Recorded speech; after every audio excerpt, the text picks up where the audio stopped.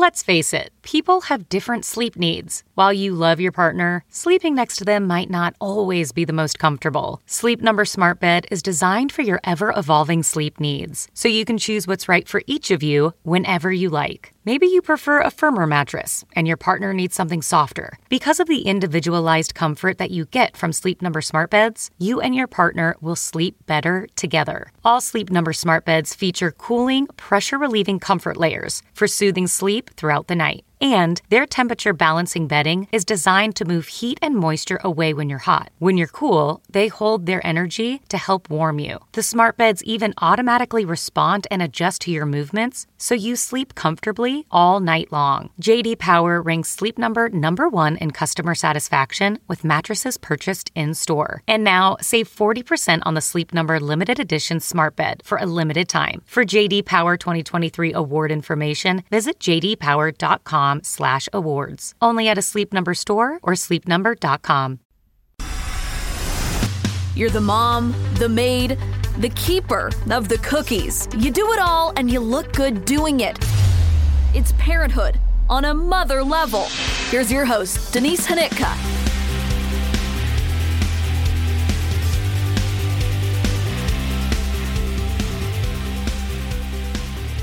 Hi everyone, I'm Denise Hanitka, and you are listening to a brand new episode of On a Mother Level, the podcast for moms who can relate. This is episode 117, and this is an update episode because episode 116 ended on a really hopeful note. I had talked to a mom named Ebony Ford, and Ebony had experienced loss and a traumatic birth with her daughter who was born at 26 weeks. And she told that story, and she ended the conversation by sharing that she had just found out, it was a huge surprise to her and her husband, that she was pregnant. And it was very early on, and when we talked, I knew the episode wasn't going to come out for several weeks, so I just made a deal with her that once she announced publicly, then I would be able to share the episode and it would all line out just perfectly. Well, a couple weeks went by and I noticed that she didn't make an announcement when she said that she was going to make an announcement. And I found out that it was because she lost her baby. And yet, she remembered the promise that she made during our conversation that no matter what happened, she wanted to be transparent about it. And so we decided to have this follow-up conversation. It was a rare opportunity to talk about miscarriage in real time. This episode is called 1 in 8 because this is National Infertility Awareness Month. And 1 in 8 couples in this country are unable to get pregnant, have trouble getting pregnant, or have trouble sustaining a pregnancy. And it made me think back to all the different guests that I've had over 117 episodes and how many have shared that they are 1 in 8, even if they don't know the stat. They are 1 in 8. And just looking back through, we have had at least 20 episodes that directly deal with the 1 in 8. Not being able to get pregnant, having trouble getting pregnant, having trouble keeping a pregnancy. And in a way, based on my own little world and my own little bubble, it feels like 1 in 8 vastly underestimates the problem. And so I took this opportunity, after much thought, to face miscarriage in real time.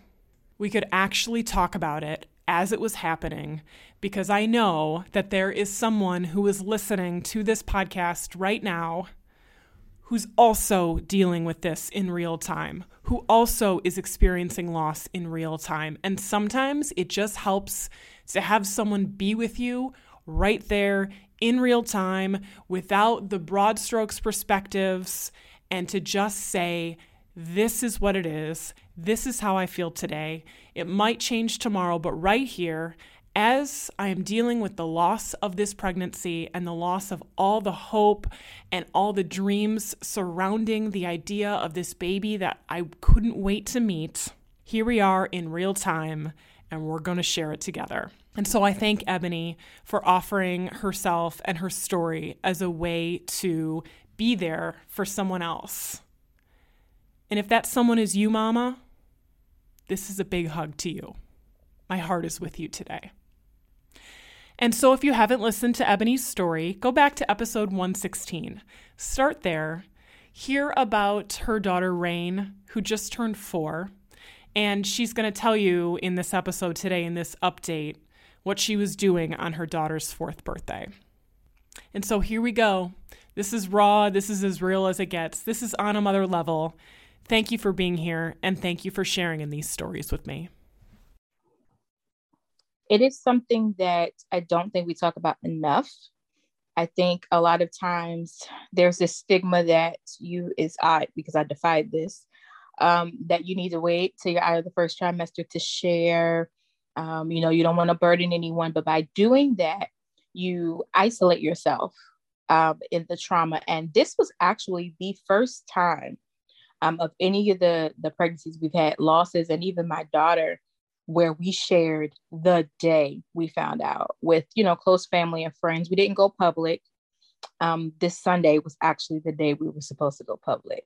And that cut like a knife. But I'm also grateful that we did not, because I have experienced more times than I would have liked having to come behind that celebration to update. And that's painful. So I do understand where people are coming from, but I do not regret sharing with family and friends, because they've been amazingly supportive through this. And I could not imagine going through this alone, my husband and I. So I'm really grateful that we told who we told. Our village has been amazing. And it's helped me to heal and be ready to have the conversation like we're having today. Yeah. So from what I'm reading on your Instagram posts, you are getting some of the healing that you actually missed out on after, dealing with the traumatic delivery of Rain. And yes. So can you elaborate a little bit on what you mean by that? Because, you're so very much in the thick of it, and yet you're finding healing. Yeah, like this. So it was a gamble per family, friends, and even legal advice to go back to the same institution where I had my daughter. Okay. But in my opinion, my experience throughout my pregnancy was great until that last appointment with my daughter, which again was not with my normal provider. So I didn't have any gripes with the institution itself. In fact, it saved, my daughter and I's life. But they just felt like, this is the place where the trauma happened. Maybe you don't need to go there.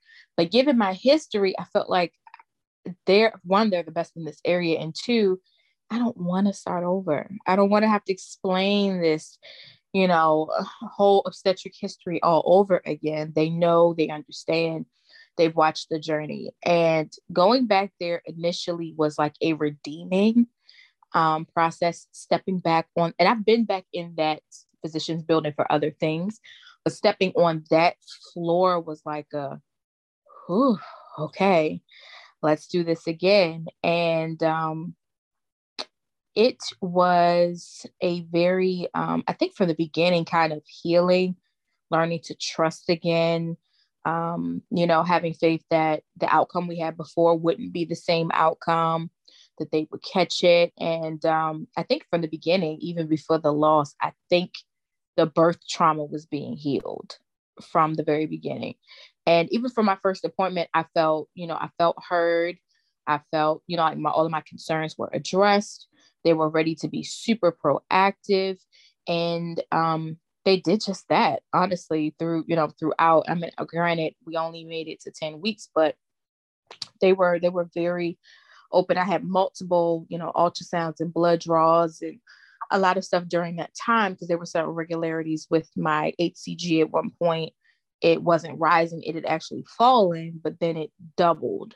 So we had to keep a close eye on that. And they were great. So the birth trauma I felt was being healed throughout it all. And even on the day that we went in, and I had some concerns, I was experiencing some symptoms that I just felt weren't quite right. And even then, they told me to go to the emergency room because they were booked. Went to the emergency room and they were like 7-hour wait. And I was like, no, that's never going to do. But I was going to be home from school in a few hours. So I was ready to go home. And on my way home, a nurse called me and said, hey, we're going to squeeze you in for an ultrasound. And thank God that happened, because had I not had that ultrasound that day, I would have come home and only hours later began to miscarry. And I would have never even known anything was wrong. So again, just them being so proactive and listening to me and hearing me was all I ever wanted. And having, been heard the first time around, I think my story would have ended very differently. I may not have a medically fragile 26-weeker, I may not have been left with the kidney and the liver issues and all of that. So I really feel that they heard me, they saw me, and that was healing for me. Even in the way that everything played out, they were so compassionate and they really followed up. And it's almost like the advice that I give to other, providers about how they can be compassionate. It's almost like my hospital was eavesdropping because they checked all the boxes. So that was very healing for me in the midst of a terrible situation. Do you want to elaborate on what exactly happened and what led you to find out the bad news? Sure. So I would say it was the first week of February. My husband and we have been joking about wanting another baby this year. And, we were just kind of whatever happens. I've kind of been going, hard on my weight loss. And I was just like, focusing on that. When and if it happens, it happens.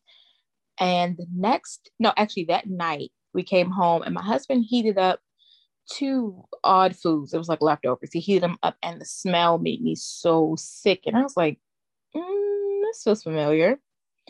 The next morning, I don't know, something just told me to test. Boom, test, found I was pregnant. So I didn't know how far I could be because I had super irregular cycles, especially since I started losing weight. So I wanted to make sure I wasn't like super far. So I called, got in, and that's how we were able to get ultrasounds and blood work. And, everything seemed to be going fine. 3 weeks later, I had a little bit of spotting and they wanted me to come in and get seen. I got seen and we got 1 blood number. They wanted me to just follow up 2 days later and make sure that my numbers were rising. That's how we found that my number had not risen. In fact, it slightly dropped. So they were preparing me at that point saying, typically this is not a good sign. It means, you're going to miscarry. Do you want to just go ahead and schedule a DNC or take this medicine to kind of induce things? And something just didn't feel right.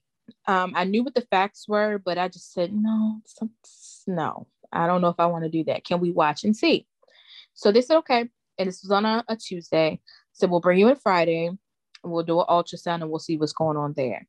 Got to the ultrasound Friday and there was my baby. Heartbeat, everything was perfect. I got blood work after the appointment, found out the next day that my numbers had finally doubled. It took a whole week, but they did finally double. And the doctors were saying that's something they've never seen. Typically, if it drops, it's going to continue to drop. And even with them rising as slowly as they did, they weren't expecting to see a heartbeat at all, but baby had a perfect heartbeat. Everything was great. So we left feeling good, feeling like everything was back on track. It was about 2 weeks later, I began to experience some slight cramping, nothing too crazy. I had experienced that with my daughter. They were saying that it was, they call it round ligament pain. And I kind of expected that to be it. I also had a classical C-section with my daughter. So I was expecting to have some pain as the pregnancy progressed. I was expecting that. But I began to spot, and it was not typical spotting. It was just very odd in color. It was not a regular thing. It was kind of on, off, heavy then light. It was just odd, and I felt like something was off. I reached out to them and explained what was going on.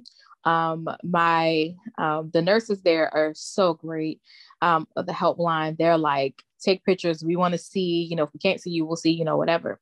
So it's sending all of that and giving them all of this data. They were like, well, this seems like normal, early pregnancy. If you start feeling, strong pains or you experience this or that, come in. Well, I didn't experience that. So this went on for about a week. I woke up on a Wednesday morning and I had severe cramping. This was worse than anything I experienced while pregnant. And I would honestly say it may have been worse than like a normal period cramping. And despite taking Tylenol and, hot bath, whatever, like nothing was soothing it. And right before they told me to go to the emergency room, like full on bleeding started. And I was like, okay, this is not good. Again, they told me to go to the emergency room. Emergency room was packed. My husband and I were on our way back home. And the hospital was about 25 minutes away.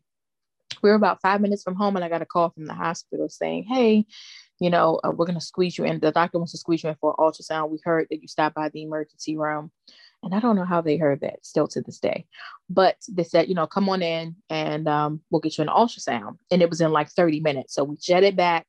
My daughter was due to come home from school. So my husband was like, okay, I'll drop you off. I'll go get her off the bus. You go to the appointment. And we started the ultrasound and it was almost within, I say the first minute, I realized something was very wrong. My last ultrasound, I could see baby wiggling and doing all the things. And the baby was incredibly still. And as they kind of zoom in and I saw right away the baby didn't have a heartbeat. And I wanted to be so wrong. They switched from external to internal. I mean, the tech was so sweet. She was trying to talk to me and, kind of distract me, but it wasn't working. My eyes were on that screen and I was waiting to hear heartbeat. And there's this like Doppler thing that they put over. You can see them like moving this line. They click it and the sound turns on and there was no sound. And I lost it, completely lost it. And she was just like, don't worry, I'm going to go get the doctor. The doctor may want to do another ultrasound, but I knew.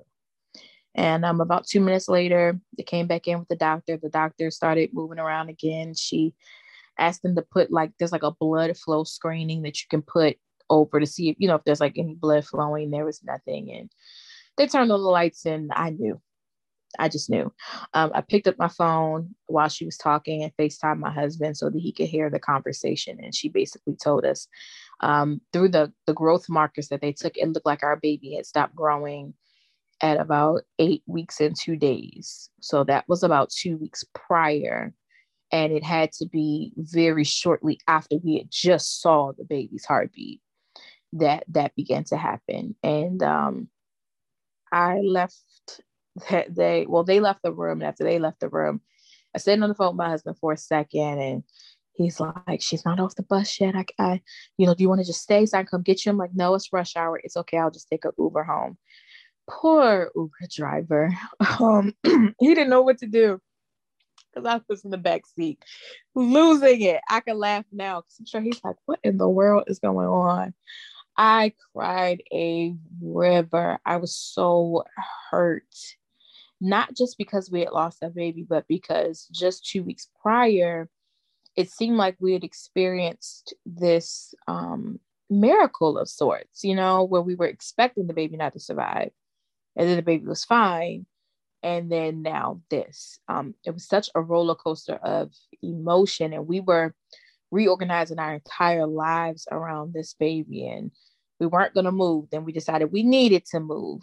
We were making plans for our daughter, revolving around this, making sure that, she would have coverage. So we went from our old norm to a new norm. And now it was like, now what are we supposed to do? How do you go back to life? I don't know what life was before this. And granted, I only knew I was pregnant for about 6 weeks, but I don't know what life is before this. So I came home and my husband greeted me and, just a ton of tears. We were both just out of it. And my husband made the decision to send my daughter to my mother-in-law's so that we could just kind of have a night to process because we didn't have the patience or the energy to deal with a soon to be hyper 4-year old. So she went there, and just that evening we were able to just cry and talk. But in the midst of that, the bleeding kicked up, the pain kicked up, and the miscarriage started.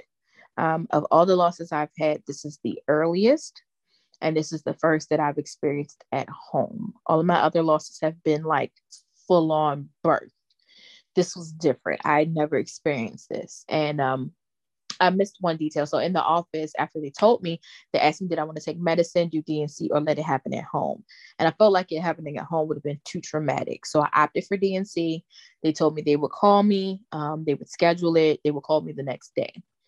But that evening, everything started to happen, and I was able to visibly see my baby when it passed through my body. And they told me to, try to collect things and bring it in for genetic testing. And anyone who has experienced this can imagine having to, and I don't want to get too graphic, but I want to do this justice as I explain it, having to extract,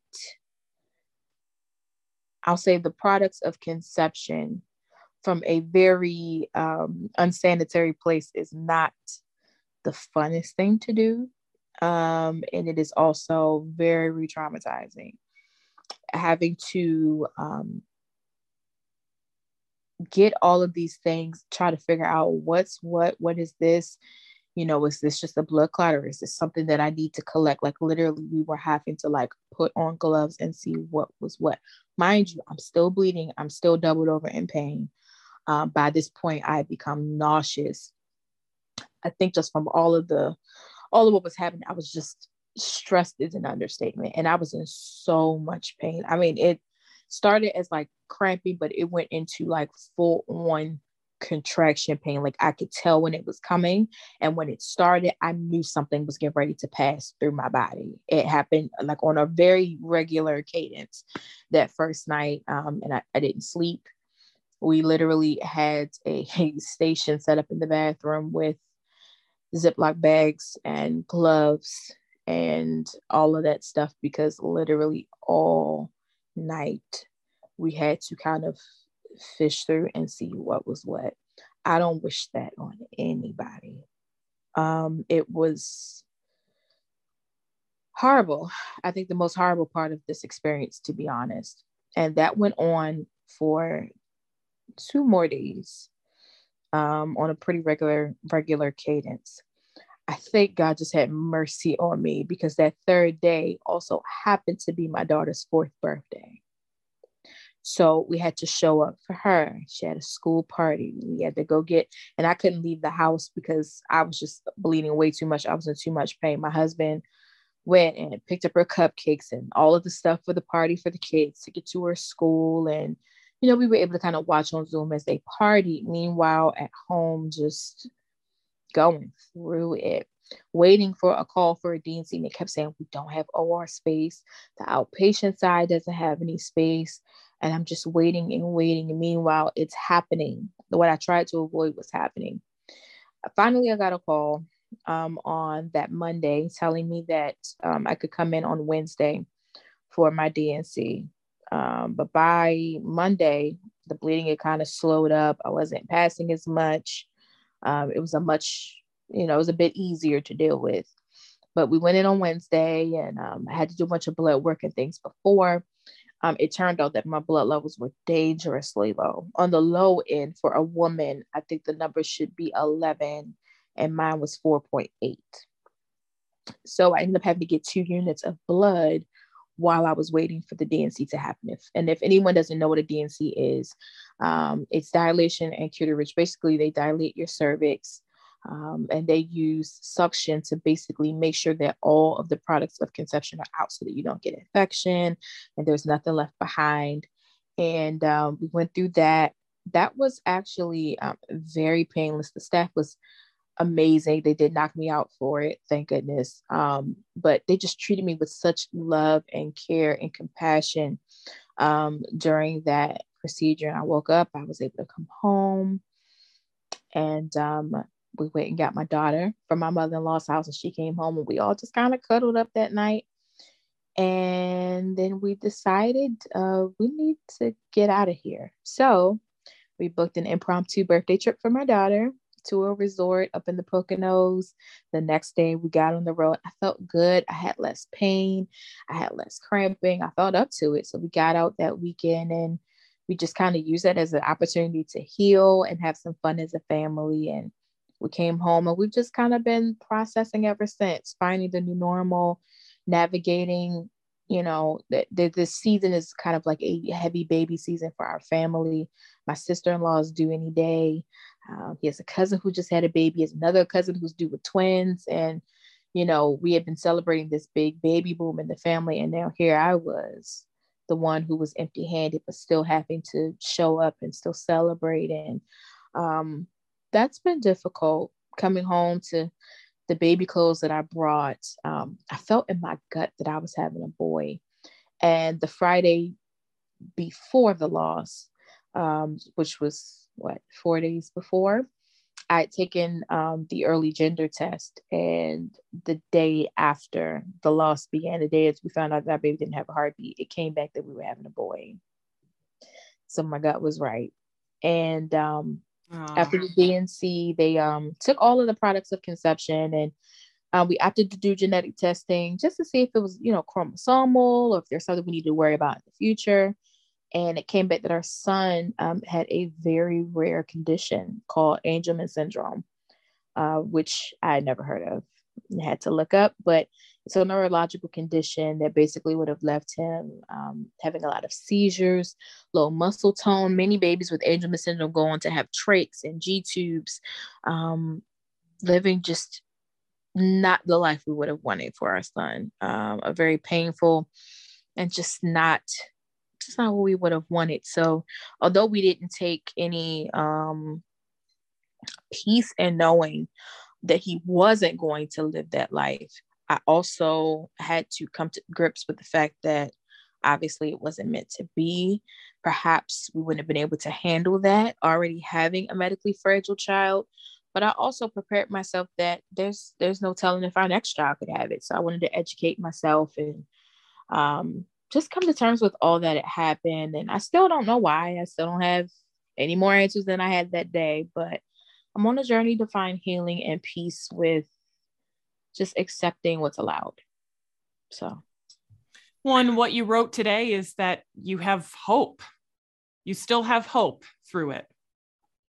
Yeah, I believe that in it all, what is meant to be will absolutely be. And I believe that there's only one giver and there's only one taker of life. And that life was meant to be, if for no other reason, to educate others about Angelman syndrome or to help others through pregnancy loss, whatever it may be. I feel like the reason is still unfolding, but I have hope that there is purpose in it all. I have hope that when it's time, we will add to our family again. I have hope that this will not break me. It will not change me. It will not change me to my core. Although, I took some weeks to be silent and not really post and just kind of process it. I have hope that it's all going to work together for a greater good. Well, and the difference, this time with the loss that you faced is that you do have Rain and you want her to have a wonderful birthday, no matter what you're feeling and the pain that you feel, physical and mental. And it sounds like a lot to celebrate with Rain. Some great news, some great progress she's making at school, because as you pointed out in our last conversation, prematurity does not end when you leave the NICU. Right. Yeah, absolutely. I'm so glad that we trusted our gut and sent her, despite her doctor's objections, for her health. Her development needed that. Social language, it needed it. And to have found out that she's made 18 months worth of progress in just, gosh, what is this, 8 months is incredible. Just to see how far she's come. Every week she amazes us with the things that she says and does. And her birthday, really, I hated that it had to happen that week, but I'm grateful it happened because she gave us a reason to wake up and keep going and keep pushing and show up for her. So It hurts, but I'm glad that it happened the way it happened, because she was our saving grace. She still is, to be honest. Some days are more difficult than others, but she's definitely been our saving grace. One of my favorite things that you talked about in our last conversation was you said that miracles require no micromanagement. Mm-hmm. And I really liked that. And so I wonder, for you sitting here today, what is the miracle that you're waiting for? What is the miracle in the face of loss? Is there a miracle? Are you waiting for something still? I am waiting for the rainbow baby that I did not know I wanted, but need. Rain was a rainbow baby for us after much loss, and I never thought I would have another. But I think the miracle in this is that we've not lost our hope, that we are still able to share and be open and be transparent despite it all. The miracle is that every day I have a formerly 1 pound, 15-ounce baby who comes and wakes me up. He says, "Mama, I love you." That's a miracle in and of itself. I just feel like there is so much to be hopeful for. And miracles do not need micromanaging. I live by that. And so we're not going to try to conceive. We're not going to put forth our best efforts to make anything happen. I believe that just as it did this time when we were least expecting it, just as it did with rain when we were least expecting it, I believe that when and if, and I do believe we are meant to have at least one more child, but when it is time, it will happen, and it will be an absolute miracle that we'll embrace. And so if there is a mom who is listening right now who wants to connect with you and maybe can relate and wants to share in some of your resources at Miracle Mamas, how can they find you? So you can connect with me on a more personal level on Instagram at @AndSheShallReign. You can also find me on my website, miraclemamas.org. There's a resource hub there that I'm actually updating today, and I'm going to be releasing a blog today entitled "The Loss That Healed Me." And I'm going to detail this whole experience about how you can find beauty in loss, how you can find hope in loss. And I would love to connect with you. You can find me on Clubhouse. My handle there is She Shall Reign. If you look up Ebony Ford, you'll find me. If you look up Miracle Mamas Club, you will find me. And you'll also find a community of other amazing moms who have preemies, medically fragile babies, disabled babies, and so many of them have experienced loss and pregnancy after loss. So there's an amazing and so loving community there of over 200 moms who would love to embrace you as well. Thank you so much for your transparency about this. Thank you so much for facing it in real time here with me, and for opening your heart, because I just don't think that there's any substitute for women connecting with other women and relating to them and just being there and seeing each other and meeting each other exactly where we're at. Absolutely. It was my pleasure. Thank you for having me again and being open for the conversation, and just to add and I guess double down on the hope and the miracles that exist all around us. I appreciate that. Thank you for listening to On a Mother Level, the podcast for moms who can relate. I'm your host, Denise Hanitka, and you can find me on Instagram at Denise WQAD, and find the show page at On a Mother Level. And don't forget to share this episode with a friend. You have been listening to the WQAD Podcast Network.